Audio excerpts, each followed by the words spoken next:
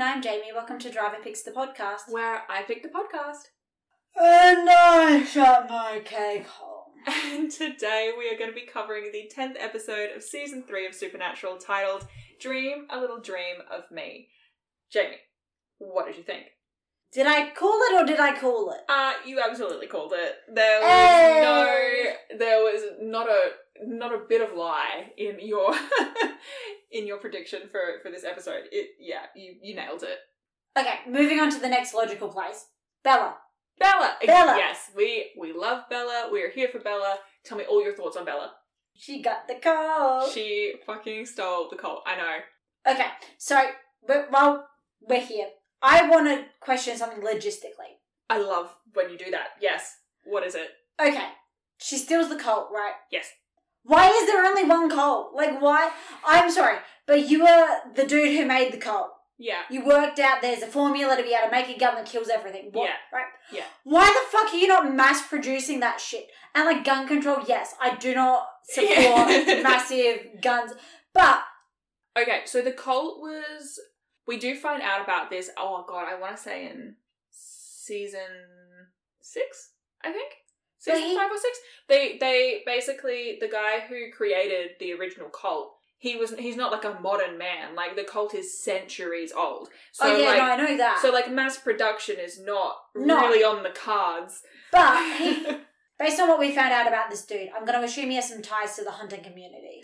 Yes, but also I feel like what we would consider like ties with the hunting community is very different to what ties with the hunting community would be 300 years back. Surely he had like half a dozen hunter friends that he could have made goddamn guns for, so there was more than one surviving fucking gun. I mean, I guess, but like just talking about logistics. Like, and why didn't he leave any instructions on how to make these fucking things? Okay, see, that is, I think, a better question, because in terms of actually like getting the materials, making the material, like, and distributing, I think would have been very difficult, because remember, everyone would have been communicating by like letters, which is just ridiculous.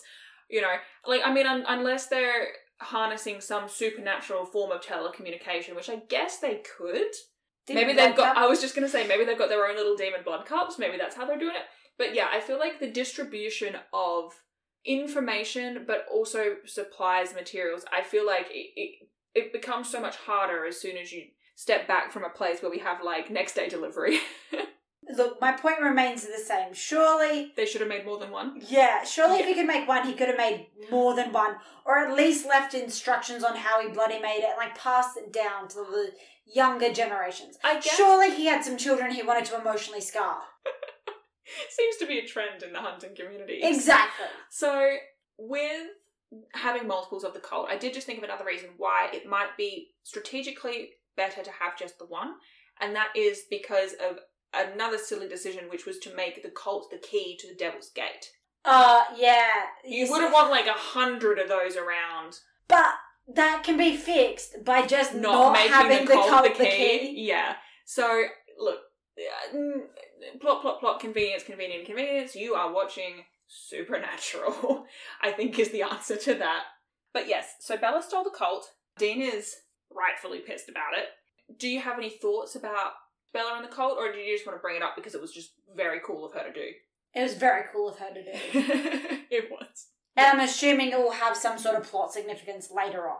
Well, either the person Bella sells it to will not be a great person. Yeah. Or it will be an issue because the boys don't have the colt and they need to kill something that requires the colt to kill. Okay, cool. Also, I think it's just, if they still had the colt, they have that overpowered weapon that it's like, well, with any monster, why don't you just fucking shoot it? Yeah. Like, it makes their lives more difficult, so it makes the story more interesting. And it's like, originally when they introduced the colt, even though it was like insanely overpowered, you at least had the limitation of only so many bullets. Now Bobby's worked out how to make them. Yeah, now Ruby helped Bobby to like fix that problem. It's like, okay, that's all well and good, but yeah, now what? Because you don't have any other way to limit it without them just not having it. So yes, for like a narrative plot reason, that is probably the point of Bella stealing the colt. I do love that she did it, because what a babe. She just keeps getting one over on these boys. They're not very smart. They're like kind of suspicious, and then she admits one embarrassing truth of like she made a mistake once and Bobby saved her. Mm-hmm. And then they just like believe it because they're like, oh, no one would ever admit to making a mistake. Thanks, John. Well, I guess I don't think we've ever said thanks, John, for anything. So, I mean, I understand it was ironic and sarcastic, but still. I do think that there is something to be said for, I don't think either of the boys would ever consider that someone would lie about someone having saved their life. I guess, like, that's something that they would honour as, like, genuinely, like, you know. But also it's Bella. Yeah, oh, I know. What code of morality has she ever abided by? No, like, she has her own very self-specific moral code. Actually, before we move on from Bella, I do have a couple of quick points that I want to bring up. First of all, when they realise they have to call Bella, and Dean's sentence goes, crap. And the Sam's like, what? And he's like, Bella. And Sam's like, Bella? Crap. I love that. They were in sync. Like, they knew. Yeah, I love it. It's like, crap, Bella. Bella? Crap. It's beautiful. Mwah, loved it. It was excellent. I also want to talk about Sam's sex dream. Weird, but I think I have background knowledge on this. Ooh. Okay.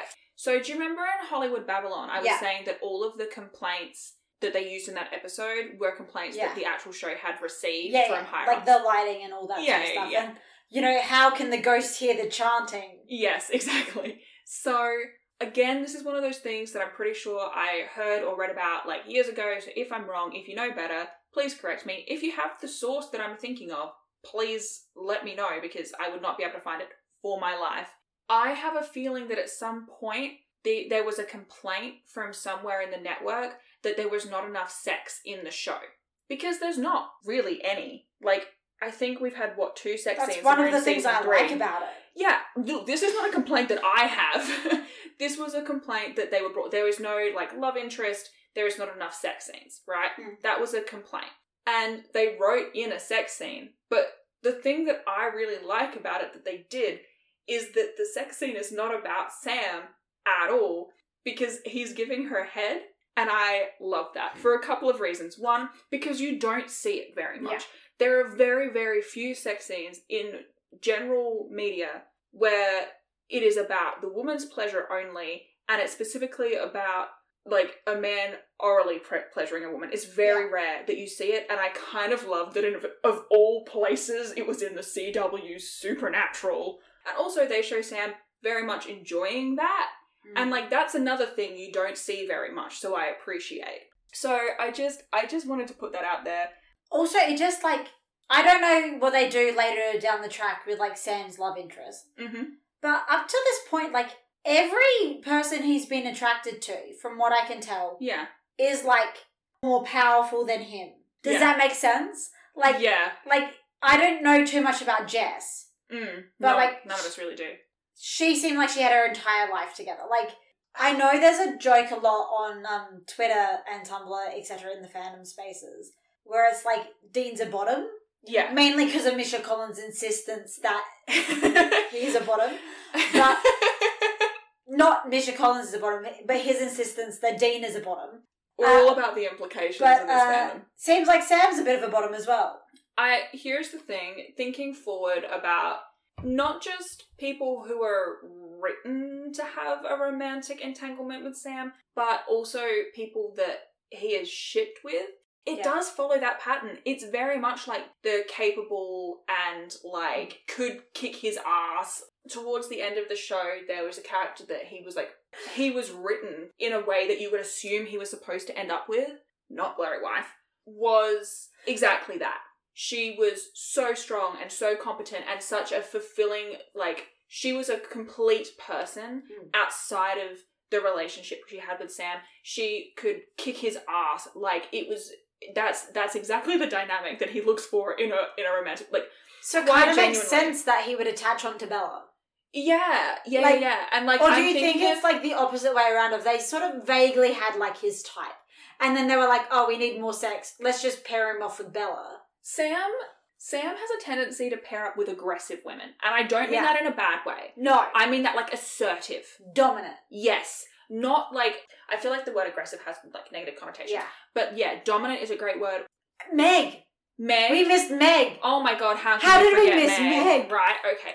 And there are some characters that I'm thinking of that I'm sure people listening might be thinking of as well who fall into this category. Whether or not they were a good match for Sam, I do think that pretty much every woman he is ever romantically interested in does actually kind of fall into that category. Like, he seems like a son. I can't think of one that would not fit that category of like very confident of themselves as well. Yeah. And very sure of themselves and what they want and like their abilities and capabilities, and maybe Madison being the least. Yeah. Only because her character was not appropriately fleshed out. And then also the preacher's daughter in Hookman. But even then, she was controlling a spirit that was murdering people. True, but it was unintentional. So I don't know if that counts. Although a lot of that episode focused on the difficulty she was having becoming independent and like taking control of her life outside of under her dad's thumb. So I guess that does kind of fit. Like, she was in that development stage, but surely like if we had followed that along, she would have ended up in that position. So yeah, I guess Sam's type is like assertive, confident, dominant women. Basically it boils down to we love Bella. Sam has very specific tastes in women, and I appreciate that we got to see Sam giving Bella head. I just think that is a vibe. Okay, moving on from that. Oh, I do want to talk about the moment immediately after Dean wakes him up from the dream. Oh, where he's awkwardly trying to hide his boner? Yeah. And he's like, I'll be there in a minute. He's so awkward for the entire scene. And Dean's like, Bella's here. And he's like, oh, fuck Bella. But he's like, what are you dreaming of? Like, yeah, he's so fucking awkward. It's hilarious. And then Bella comes in and he's like, hi, Bella, what's up? Like, and when she leaves, he's like, it was nice seeing you. Like, oh, God. Oh, precious little bean. I do want to question, though. Like, she gets that tea, right? Bella gets the tea for the boys so they can dream. I want to question, why is dreaming so fucking important? Because, like, they talk to the dude who's actually the evil dude, and he's like, it was terrible, I couldn't dream. Like, I have a dream, like, once a month. I dream a lot. Just because you're not dreaming doesn't mean you're not sleeping. Like, I've always dreamt, and I've always dreamt a lot, and so I don't really know what it would be like to sleep and not dream. Like, obviously, I have had nights where I haven't dreamt, and it hasn't affected my quality of sleep. If anything, nights where I dream a lot, it affects my quality of sleep. But, like, they sort of frame it as, like, oh, well, he's doing studies to see if we can get these people to dream again. It's like, I think for this particular guy, it was more of a power trip than anything else. Like, I think he sort of, like, blanketed it under the excuse of, like, oh, because it's, like, my sob story of, like, I can't dream. No, but I'm talking about the professor, like, the doctor. Like, why is it so important to him that people dream? Well, okay, so here's the thing. Dream psychology, I think, is very fascinating. So I understand why he would be interested in it, and I do understand, I don't think the point of the study was because of the importance of dreaming in, like, daily life, right? The study, I guess they never specifically confirm what it's about, but I would assume it would be to do with seeing if you could induce dreaming in people who don't typically. So it's not about necessarily the importance of him having dreams. That's what was important to the guy who was killing everybody, was that he wanted to keep dreaming. But that's not necessarily what the professor was interested in. He may have just been interested in, can these people dream again? But to what purpose? Oh, just from like an interest in neurophysiology, I would assume. The reason that Jeremy couldn't dream was because of a head trauma. So I, like, from a neurophysiology standpoint, I think it would be incredibly fascinating to see if you could induce dreaming in someone who hasn't dreamed in 15 years. In 15 years. But also, if it's part of cognitive head trauma, the solution is not a herbal tea that means you can murder people in their sleep. Well, I mean, it wasn't supposed to be for sleep murdering. Like, I don't think that's not the intended purpose. Like, technically you can use it to do that. I could drink a litre of sunscreen, but that's not why you're supposed to buy it. Like, But the whole purpose of this tea is for dream walking. Well, yeah, or like lucid dreaming. But, like, I guess if you're trying to see, like, what could induce dreaming, like, something like that would be something that you would look into, and you wouldn't know the side effects. That's why it was, like, the top secret research that no one knew about. you know? Because, like, his assistant is saying that she didn't even know about the research. The university didn't know about the research. Probably because it was not very ethical. Anyway, I think it's interesting. I don't have any problem with that particular part of the episode. I think it makes sense. I think it would be cool to investigate that kind of thing. I had an issue with this episode that I am so baffled by. And I wonder, I assume you've picked up on this as well. When they are looking through the research and Sam's like, oh, you remember that, like, plant or whatever that we didn't know the name of? Turns out it's also known as African Dreamery, and he's explaining. And Dean says, what, so they whip out the didgeridoos? And I was like, I'm sorry. Did you confuse your continents that begin with the letter A?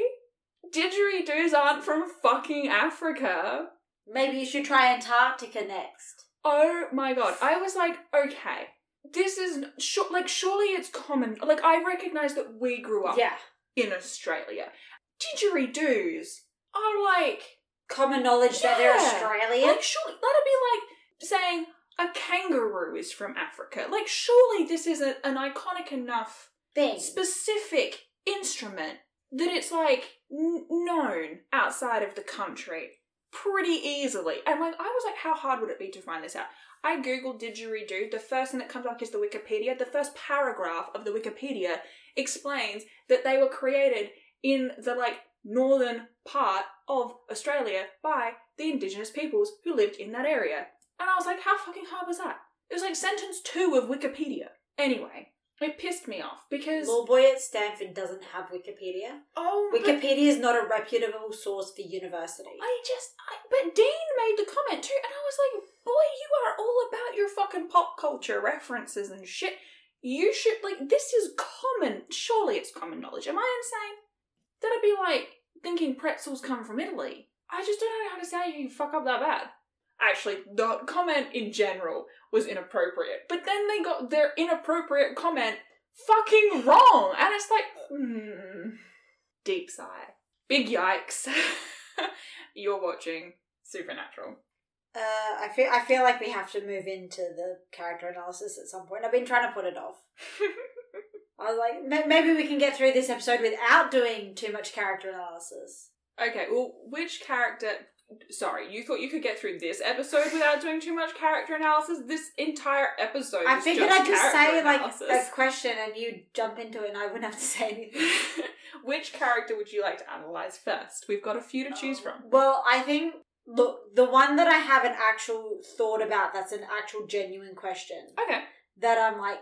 I whip out Psychic Jamie a lot. And I'm kind of... I would think... Look, I don't think they're going to do it, but I think it'd be really fucking funny if they did. Mm-hmm. And that's in the little speech where Dean's basically monologuing to himself about how he's a disappointment and nothing is actually his. And it's like, they list off, like, his jacket, his music, his car. I think it'd be fucking hilarious if, like, you know, the car was from Bobby.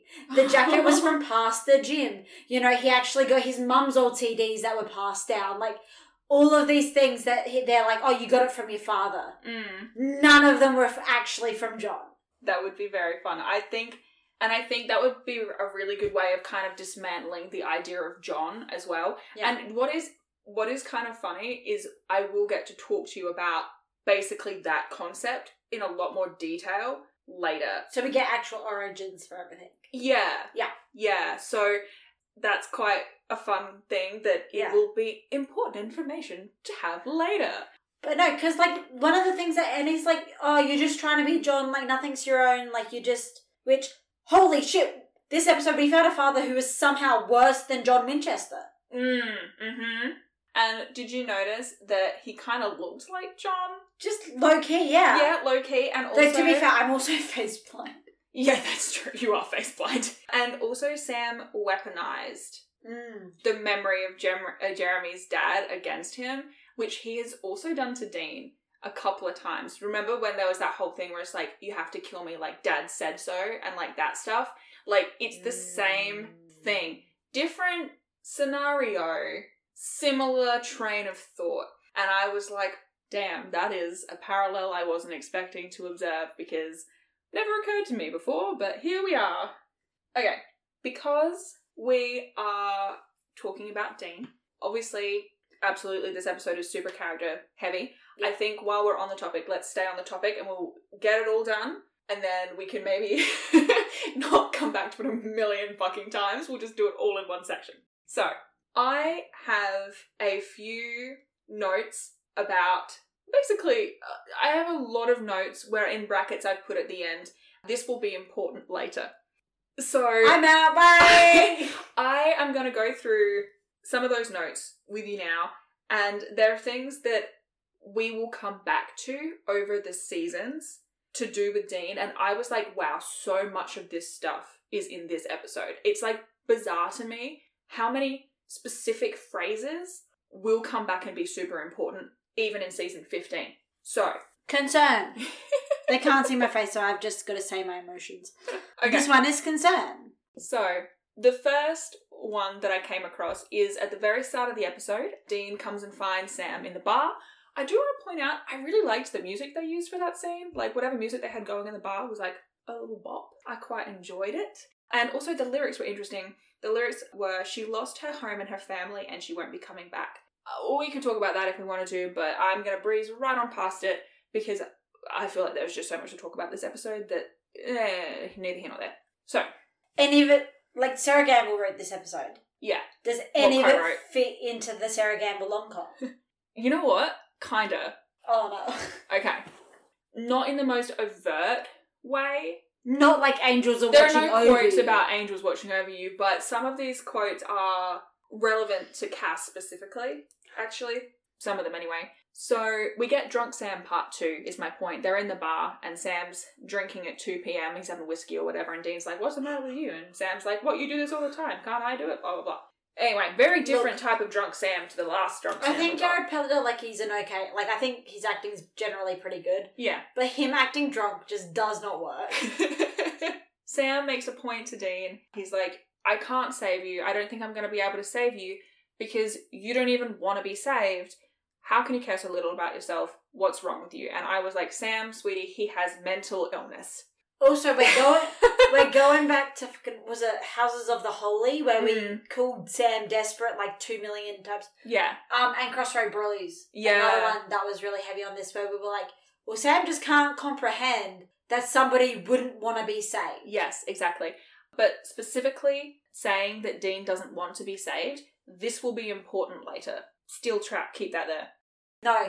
I refuse. Okay, well, I'll bring it up later. I'll be like, hot girl shit to go in my brain. Supernatural quotes don't belong there. Supernatural quotes don't belong there. I immediately tossed them out. Okay, so that was number one. The next one was a little while later. A lot of these are later on in the episode, which is unsurprising. This is just kind of a fun fact. If I had a nickel for every time we got a scene where Jensen was acting opposite himself, I would have a weird number of nickels. So you have that to look forward to. I'm sure you're very excited about it. The scene where they're in Dean's dream.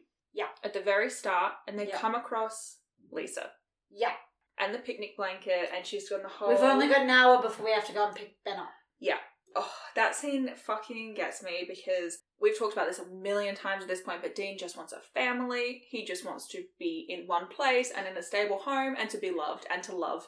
And to belong. And to belong and to have a fucking family. Like, he would love to be, you know, in that. He would, I mean, even look at his family in What Is and What Should Never Be. His entire family was like, he had a stable job, he had his mum right around the corner, Sam was off successful at Stanford. Yeah. And Sam was happy and engaged and all that sort of stuff. Mary was there, John was dead. John was dead. And, like, he had a girlfriend who was stable and he was living with her and, like, they were planning for the future. And I like I said, we've talked this point to death. Dean just wants a family and to be loved and to be happy. I don't think Sam has ever really understood up to this point what Dean's dream might be. Yeah. Which is exactly that, to be in a stable, loving family situation with, like, not having to move around all the time. That stability, right? This scene in particular is very formative in Sam's idea of what will make Dean happy, and again will be important later. So does Sam fucking try to set them up or something? You're gonna have to wait and see, but it will be important later. The line where Dean tells himself, I know you're dead inside. This will be important later. Addiction is an illness. That is my guess for your PSA, and it is also gonna be important later. Daddy's blunt little instrument. This will be important later. You just have a full-ass list, don't you? Yeah, I do. It's half my notes. It's really just all of these things where I was like, yeah, this will be important later. This is actually super relevant in a lot of later interactions, seasons, episodes, character arcs, and we will come back to discussions on all of these, I'm sure. I really want to draw back to, as well, a discussion that we had back in Dead Man's Blood. We talked about how Sam was what John respected. Yeah. But Dean is what he made. Dean is what he thought he wanted, right? Daddy's blunt little instrument. But what he respected was Sam, who wouldn't take orders. I just wanted to bring it up because thinking back on that discussion from Dead Man's Blood about how Dean's what John wanted in a son, obey his orders and do anything he says, no questions, all these things. But Sam is what John respected, who was fight back and stand up for himself and all those things. And then reflecting on Dean feeling like John just used him, but actually loved Sam. And I thought it was just really interesting because we'd had this discussion way back when, and it's super applicable to when Dean is sort of confronted by his own, it's sort of like a visual manifestation of his own negative self-talk. It's a very interesting concept, actually, and I love it. That whole last section of the episode where he's having that, interaction, with himself fucks me up every time. It's just insane. Gorgeous, gorgeous girls latch onto Dean's trauma and identify it as their own. I'm not emotionally invested in your Blorbo. I just don't understand. How can you I don't understand how you can watch a character go through all of this, a character who is just so full of love and just wants to love people and be loved himself and keeps being put in these situations where he keeps being manipulated and abused, has such low self-worth. I don't know how it can't just hit you right in the feels when we have scenes like this where he stands up for himself and he says, no, my father was a fucking obsessed bastard. It was him who couldn't protect his family. It was him who had all this crap about Sam. That wasn't my fault. He made it my fault, but it's not true, and I don't deserve to die, and I don't deserve to go to hell. I don't know how you can see that scene and not go a little insane. How do you do it? I see that, and I'm dying a little bit. I don't understand how you cannot be emotionally impacted by this. I'm just not invested in your Blorbo. Yeah, it's sad. Go you, Dean. You're finally starting to realise that, your shitty self-image is not because you're a shitty person, but because your dad's an asshole. I feel like Dean's a character where either you're Dean-coded or you're not. And, if you're Dean-coded, great, fantastic, you've got a new Blorbo. You are not moving on from this one ever. I think Dean's one of the reasons the brainworms hit so hard. Oh, yeah. You know what I mean? I think that character is the reason why so much of this fandom is insane. I latched onto him like a baby duckling latches onto its mother. Okay, anyway, you mentioned my PSA. Let's actually do my PSA. So your guess, you said, was what? Addiction is an illness? Yes, that's my guess. Was not my PSA even slightly. Oh, okay. My PSA this week is do not participate in or run unauthorized scientific studies. Because you can't do proper ethical checks to make sure you're not doing shit like this and getting people addicted to substances. He got addicted to the substance, and now he's murdering people in his sleep. Not relevant to everyday life, but look at the fucking Stanford prison experiment. That was approved and they still thought it was fucking ethical. Now we know it's not. There's a reason that universities and other institutions have ethics boards and committees to make sure that when it's human experimentation, shit is relevant. No, that's a good PSA. Sometimes my psych degree just pops out. Oh, I want to talk about the lighting in this episode. Oh, do you know what? Kind of me too. What do you want to talk about? Specifically, Bobby's dream. Yeah. When Sam goes outside.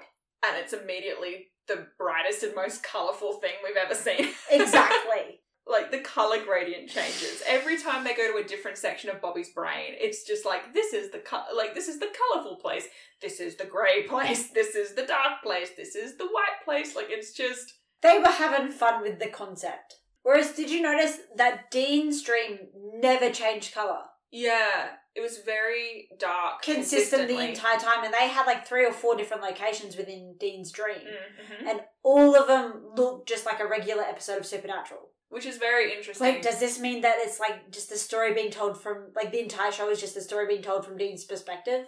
I mean, to an extent, probably, yeah.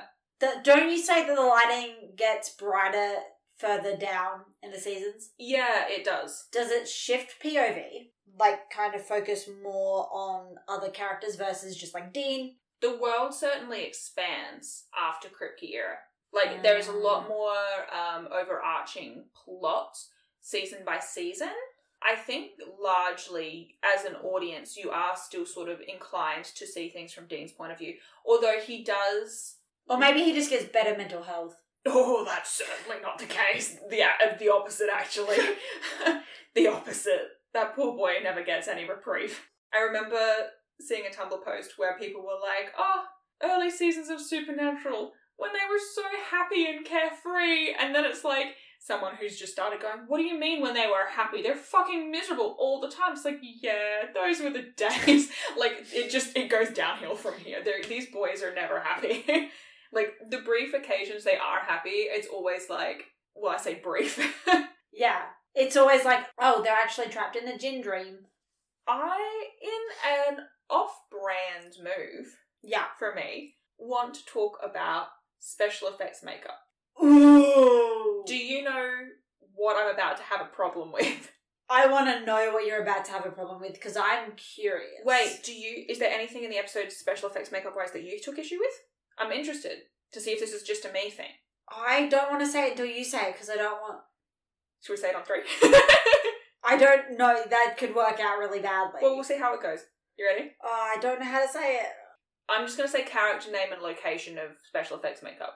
Okay, yeah. You ready? 3, 2, 1. Bobby's cheek. Wife. Oh! Bobby. They're 2 different things. Okay. Okay, so we're both talking about the initial dreamscape. You're talking about the 3 scratches on his cheek? Yeah, the 3 scratches, which... From a distance, they're fine. Yeah. There's not a problem with them. But when he and Dean are in, I think, what becomes like Bobby's like office area, where his desk and stuff normally is, and Dean's like tied up the door and he's like explaining to Bobby like, it's your dream, you can control it, whatever. Yeah. There's like a couple of shots that are like tighter on Bobby's face, and it literally just looks like 3 painted lines, which I understand is what it is. But you're not supposed to know that. It's supposed to look like there is no depth to these scratches. It just looks like 3 lines on his face, and it's not, it looks like paint. Like maybe it's just because everything in this dream world is an illusion. I mean, maybe. Because when he wakes up, he doesn't have any scratches on his cheek. Well, that's because he got scratched in the dream. Exactly. So maybe they purposely didn't do anything that looked... I don't know. It doesn't look like he was actually scratched. It looks like she had blood on her fingers and she like tried to scratch his face but didn't and just got the blood there. It's not, and I usually like don't give a shit about special effects makeup. Like I'm like, yeah, it's fine. Like, I don't know. But that in particular, I was like, it's just bad. It's not good. No, I was talking about the special effects makeup on the wife. I just don't understand the placement of it. Is it meant to be, like, where Bobby stabbed her when she was possessed? Yeah, he stabbed her multiple times. See, I couldn't tell them apart. Just looked like one big red patch. Which I guess is what it is, so it's like... I wasn't mad at the... Oh, her name's Karen, by the way, Bobby's wife. Did we get it in this episode, or is it just... I think we do. If we don't, we do at some point, and it's not exactly a spoiler. So, anyway, Bobby's wife. Do you remember I was telling you about how Bobby specialises in demons? Yeah. And we would find out why? And also the whole thing of, like, he really prioritises removing the demon that's possessing them versus just, like, doing what Sam and Dean do quite frequently of just shooting him with the gun. Mm-hmm. Yeah, that's why, like, you wonder how Bobby knows there's an innocent girl trapped in there. It's because his wife was the innocent girl and he killed her. Oopsie doopsie. Oopsie doopsie. Big yikes. Yeah, so this is... the tagline of the podcast. The murder of his wife, obviously in self-defense. Yeah. This was his introduction to the supernatural, so he didn't know anything about it beforehand, and he didn't know what was going on. His wife, essentially, it looked like she'd gone insane and suddenly had black eyes and was just trying to straight up murder him. So, of course, he did what any rational person would do, which is defend themselves, and she ended up dying, and it's horrible. Anyway, it does give some background information as to why Bobby is so, learned in terms of demon lore specifically, like why he has the devil's trap in his house at all times, and why he's got all of the protection charms and amulets, and why he tests everyone with holy water hidden in normal drinks and stuff, and he's had it happen before where someone he loves has been possessed and he's been had to kill them, and he doesn't want that ever to happen again. So anyway, we get some Bobby lore, and it's a bit... New Bobby lore just dropped. Exactly. Oh, do you know what I do like, though? I like that Dean is Bobby's emergency contact. Oh, that's very cute. That's a bit cute.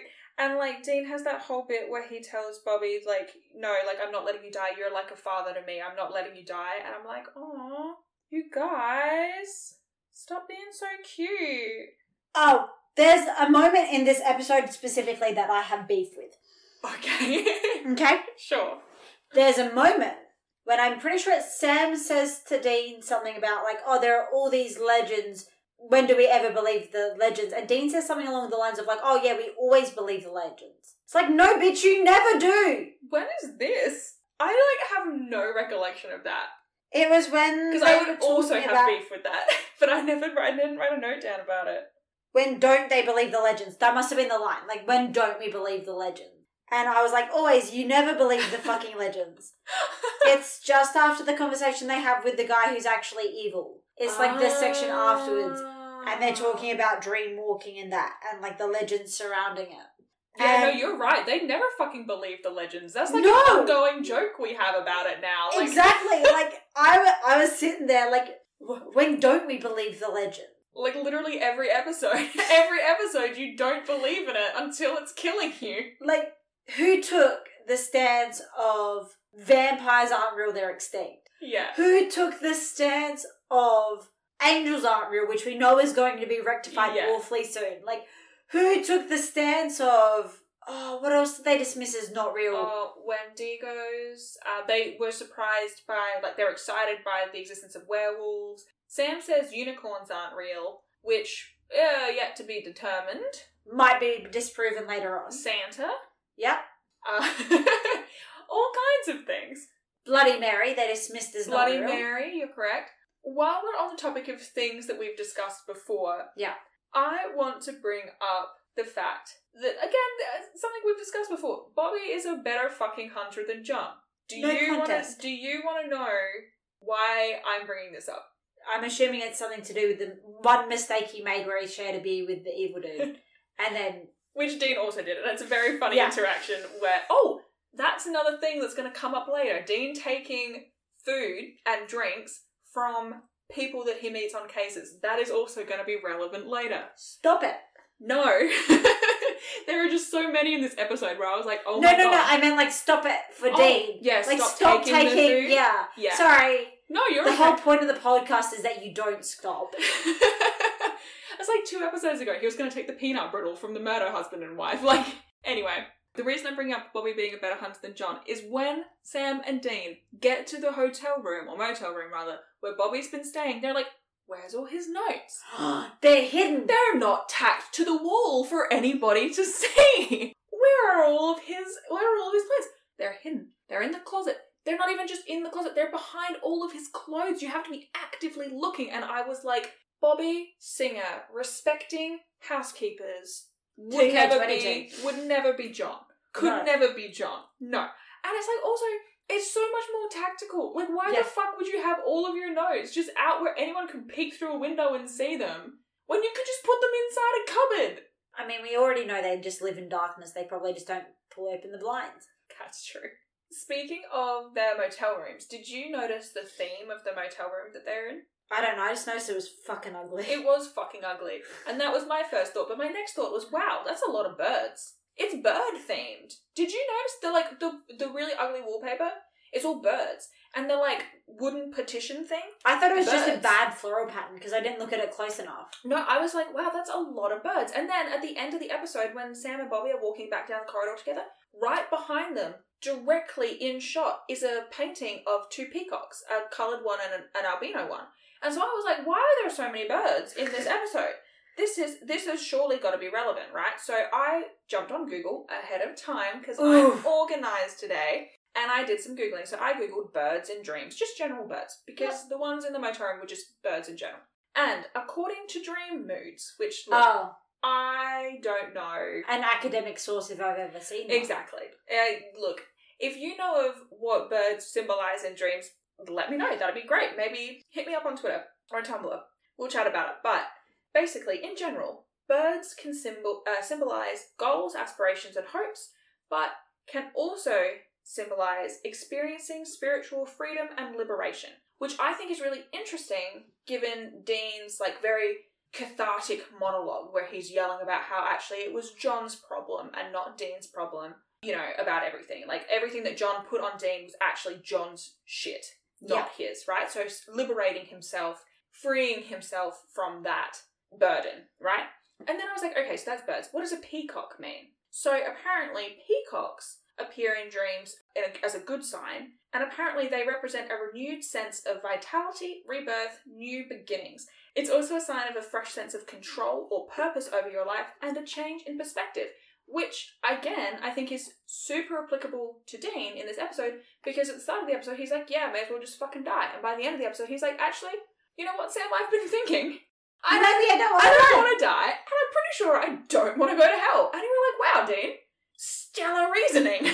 Enlightened. Exactly. But I thought it was interesting that there were so many birds built into the set and into the art. I think in the words of that one set designer, you're reading too far into this. Okay, let's talk about John Winchester for a little bit. All right. Specifically in the way that Dean is who John wanted to be, as in a competent hunter and father. Oh, okay. That's a hot take. I love it. Am I wrong? No. I was expecting this to be like, oh, we're going to talk about John and how he was shit. But you were like, let's talk about John and how Dean is what John should have been. Yeah. Love that. Do you have any other thoughts about it? Or is that like... you just... I didn't think it needed that much elaboration. But... No. Okay. But like... You know, John's whole thing was like, I'm doing this for my family. Yeah. We've got to, you know, protect Sam at all costs, blah, blah, blah, blah, blah. And then he just proceeded to not do that and protect Sam and all that jazz. Dean did. Yeah. Yeah. I genuinely think that you've basically just summed it up very nicely in like one sentence, which is, yeah, you're exactly right. Like, Dean is what John... wanted to be and needed to be. I think... And wasn't. John's whole thing about family is very performative. Yeah. In a lot of ways. Like, he's very much like, you know, you got to protect your family. But Dean's right. He didn't. Everything he did basically put his kids in more danger and isolated them all from any sort of and made it really family. Easy to identify just how bad he was as a hunter. Yeah, like, literally. But because Dean was so young and was trying so hard to emulate his dad, he really took on board those values of family before anything and, like, look after each other and, like... all of these values that John had just been sort of spouting off and pretending were his priorities. Yeah, exactly. Dean took them in and became a better version of John than John was. Yeah, exactly. And it helps that Dean also had, like I said before, we haven't got to it yet, but Bobby had much more of an influence in their childhoods than we know at this point in the series. And so Dean also had Bobby as another father figure to look up to.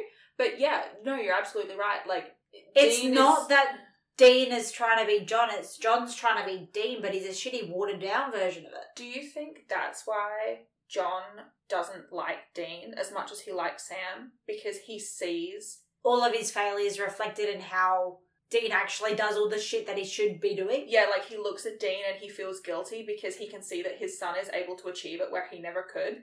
And also he is, like, nicer to Sam because he looks at Sam and can see himself.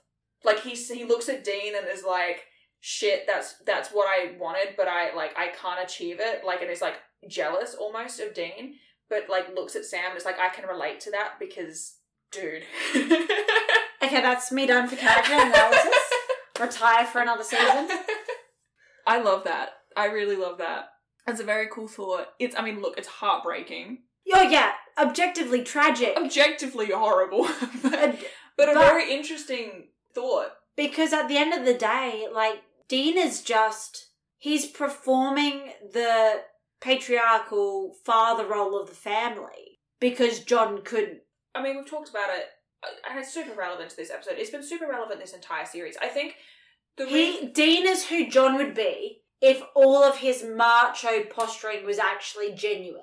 If all of his fucking, it's about family, it's about looking after, and it's about saving people, it's about hunting things, it's about, you know, doing what's right. If any of that meant jack shit all to John, he would be who Dean is. I agree with you. There are some... it's really frustrating trying to talk about this without getting spoilery. Sorry. No, it's fine. There are some... We get to learn a bit more about John and Mary pre-Demon coming up in the next few seasons. Yeah. And I am going to come back to this because there are some interesting observations and points to be made regarding John and Mary and Sam and Dean. Well, I know there's the whole, like, parallels thing of, like, Sam mirrors John and Dean mirrors Mary. Yeah. I know that's a thing. I think I've brought it up with you before even. But I think it's really interesting because also through that lens, it's sort of like if Dean is mirroring Mary and fulfilling that parental role in the family sort of dynamic. Yeah. That would just feel like even more of a failure for John. Like, for John to look at Dean... I think that's another thing that's like, and again, it's really difficult to talk about without spoiling, but I do think that that's another thing where, like, for John, like, he looks at Dean and sees Mary, and that's just so much more painful for him to deal with. Like, because obviously he misses Mary, and he's never going to be able to, like, get her back.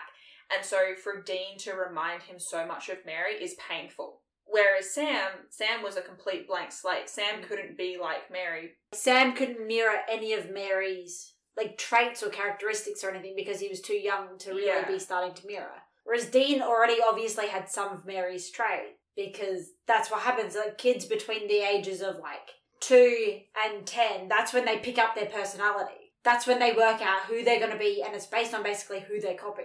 Yeah, exactly. How they see the people around them interacting. And actually that discussion about struggling to connect or handle your child because of the loss of their parent is actually something that's going to become relevant again later down the track.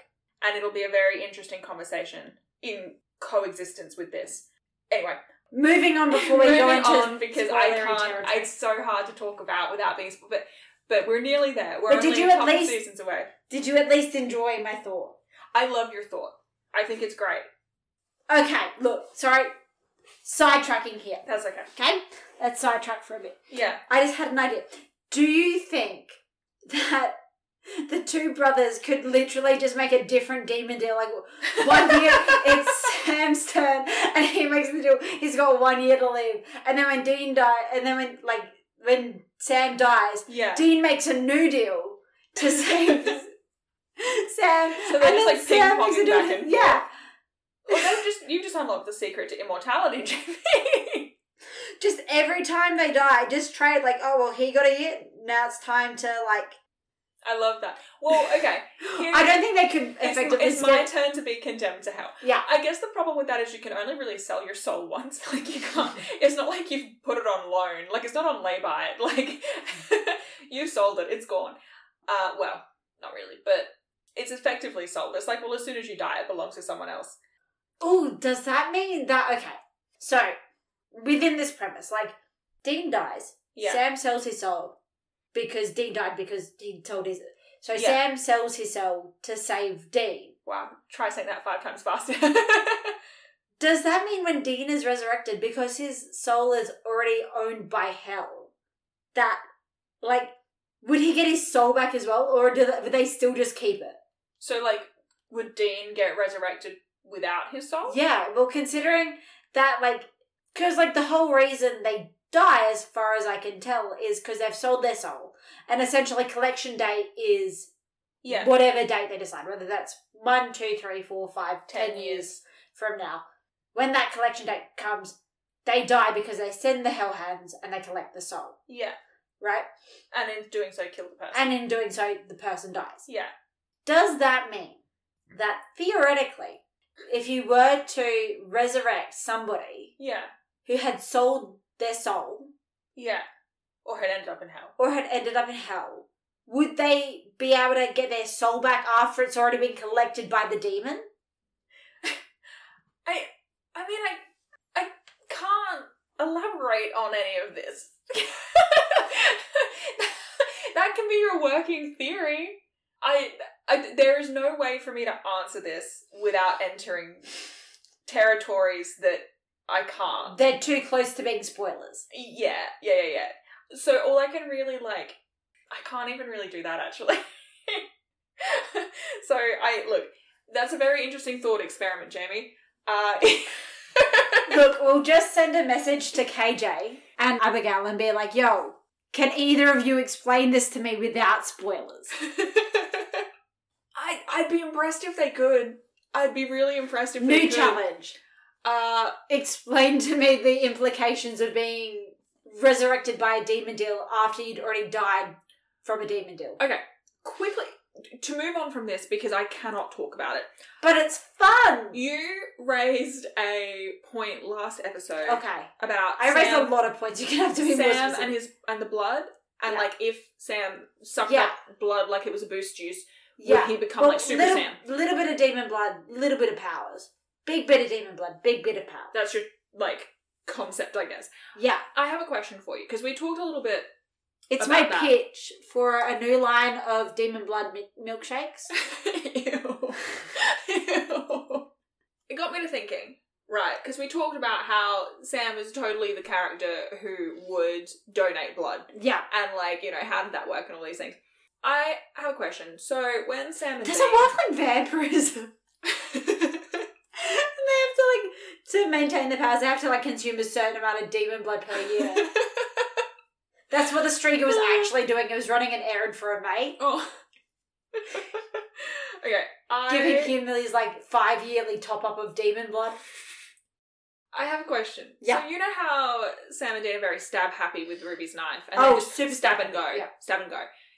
Say Sam and Dean go to someone's house and they stab them because they're possessed, right? Not just for funsies, although I guess wouldn't put it past them at this rate. So, stab someone who is possessed, demon dies, so does the person. Person's bleeding out. Now, we talked about how long would the demon influence remain in the blood, right? Yeah. Because the whole thing is while the demon's in the body, the blood is contaminated. Demon organ donation! Demon organ donation, for one. But two, what if they had a cat? Demonic cat? Well, because you know how cats are known for, if their owner dies, they eat them? Oops. So, would a cat, say their owner was possessed, Sam and Dean went stabby stabby, the owner dies, the demon's dead, instead of they're bleeding. Devil trap exorcism. If the cat licks the blood, does the cat get telekinesis? It's my question. I don't know. Look, but conceptually, you refuse to answer my logistics question. I refuse to answer your logistics question. Okay, well then I had canon that the cat would get telekinesis and also the psychic ability to predict when people are gonna fucking die. So it's just the normal cat? Yeah. Actually, yeah, you're right. Cats are demons, I guess, is the moral of the story. All cats are demons? Well, you know how they say, demons are more vulnerable when they're outside of, a vessel? Yeah. Maybe when they can't find a vessel with a significant, chink in the armour, they just possess cats. That would explain when cats go psycho and they just run or they stare at things that no one can see. Sometimes my dog does that and it's freaky. Demons. Now every time Arlo stares blankly at a wall, I'm going to think he's possessed. Thanks for that. You're welcome. Anyway.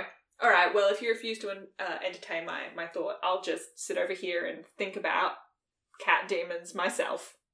Okay, after that completely irrelevant diversion to talk about stuff from last week's episode instead of this week's episode, Jamie, how would you rate episode 310, Dream a Little Dream of Me, out of 5?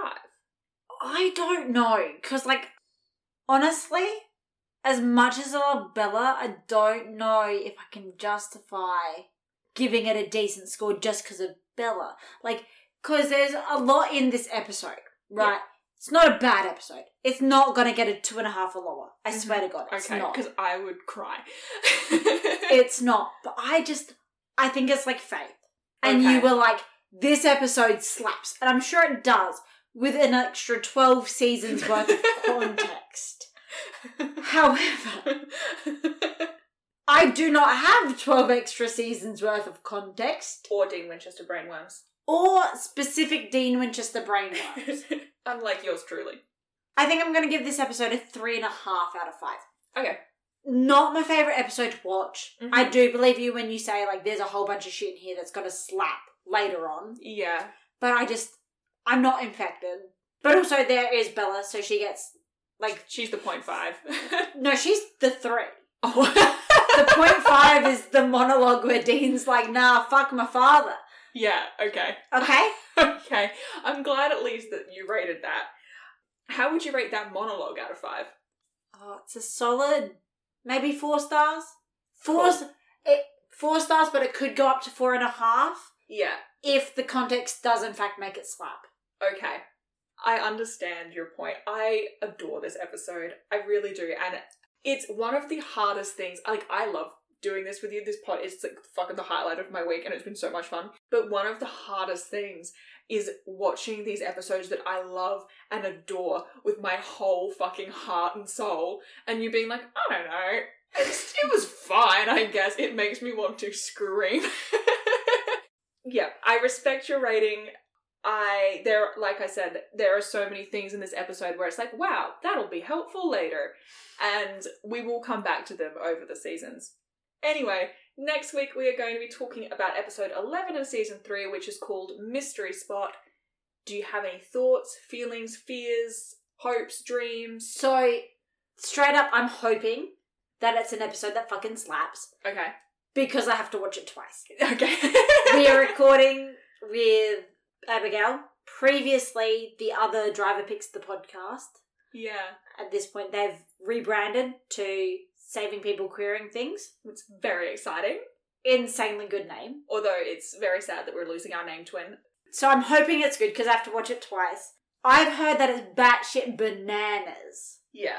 This is one that I've seen the name of previously. Well, obviously the Mystery Spotcast. Like the Mystery Spotcast.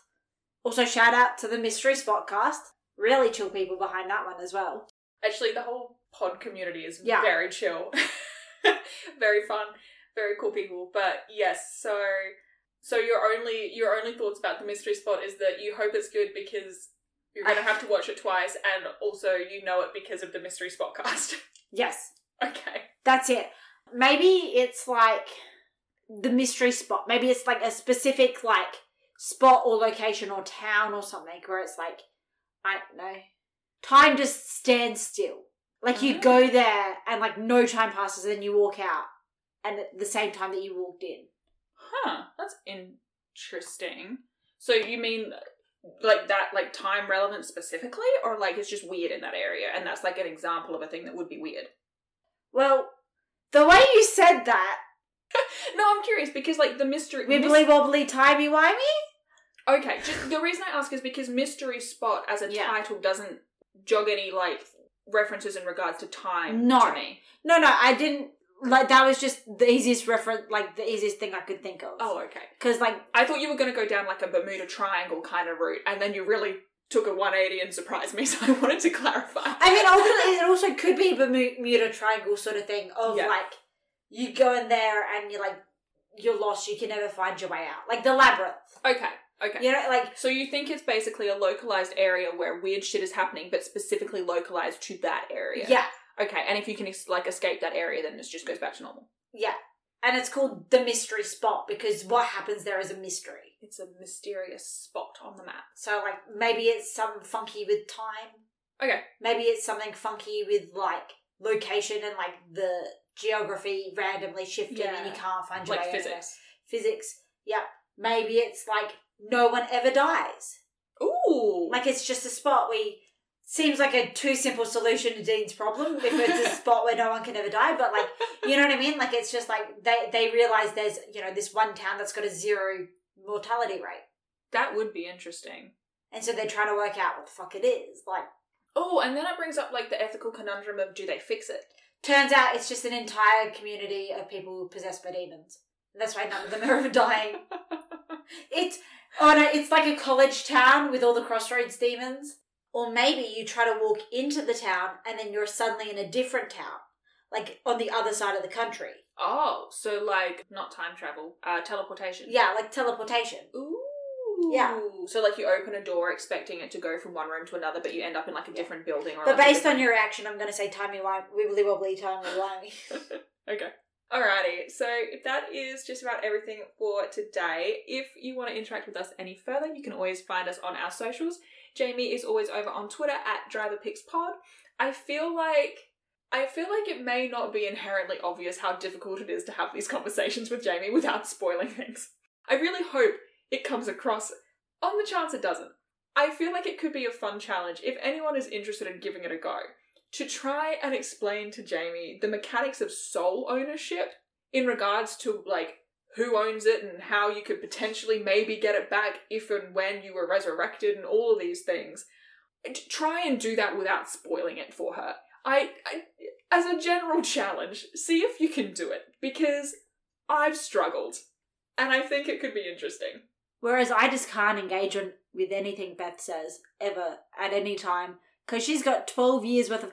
She said, and I quote, "This will be relevant later," at least a dozen times in this goddamn episode. So, I don't know, if you want to find her and talk to her about any of the dozen things that will be relevant later... It's not my fault that Sarah Gamble initiated her long con. It's not... You didn't even realise there was a long con! But you can find her over on Tumblr at DriverPix the podcast. Thank you so much for listening. Hopefully you enjoyed, and hopefully we will have you back again next week. Will that be relevant for later? Fuck off. Bye! Bye.